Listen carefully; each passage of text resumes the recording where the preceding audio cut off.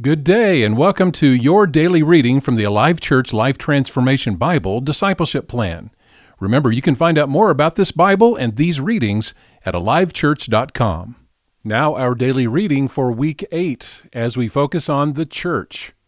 As a follower of Jesus, I am a member of his body, the church.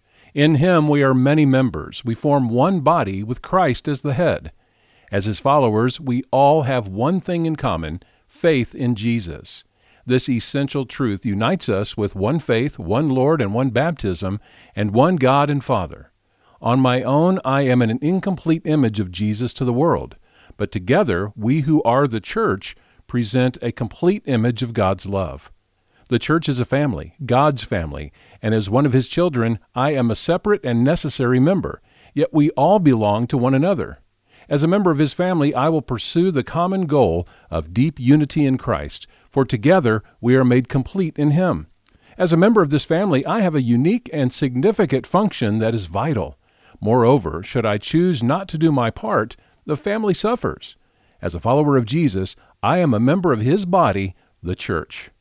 Because of my love for Jesus and the rest of his body, I will share in the responsibility of the church by supporting its mission, praying for its growth as we share his love with the world, and inviting those who are not a part of the church to be a part. I will guard my words, knowing when I speak of the church, I am speaking about the body of Christ. Because of Jesus' love for the church, because he gave himself for the church, and because the church is the bride of Christ, I will be faithful and committed to the church. Through this faithful commitment to his church, of which I am a part, he builds my character and produces personal, spiritual growth through accountability. As a follower of Jesus, I am a member of his body, the church. I will be devoted to faithfully gathering in fellowship with the rest of the body of Christ and to persist in building healthy, growing relationships with others in the church. It is imperative for me to join with others of like mind and faith. This fellowship is more than simply getting together.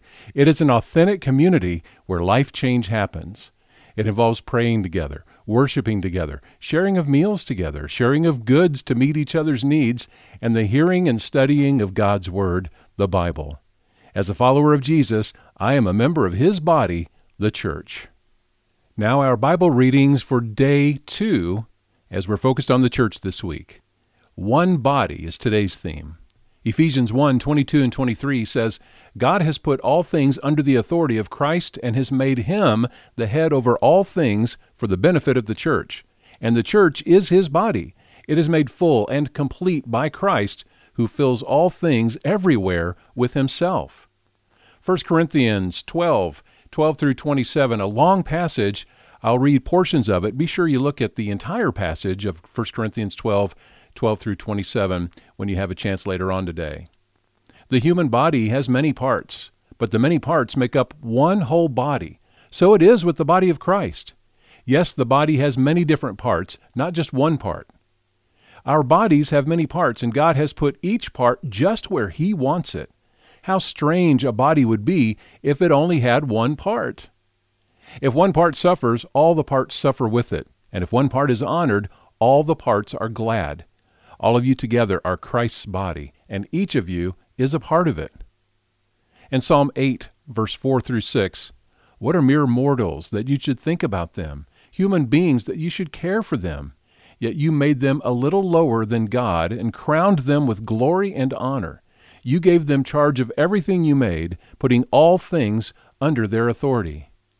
And our memory verse this week is Hebrews 10:25, and let us not neglect our meeting together, as some people do, but encourage one another, especially now that the day of his return is drawing near. Thank you for participating in today's daily reading for Life Transformation. We encourage you to look up the verses and see them for yourself.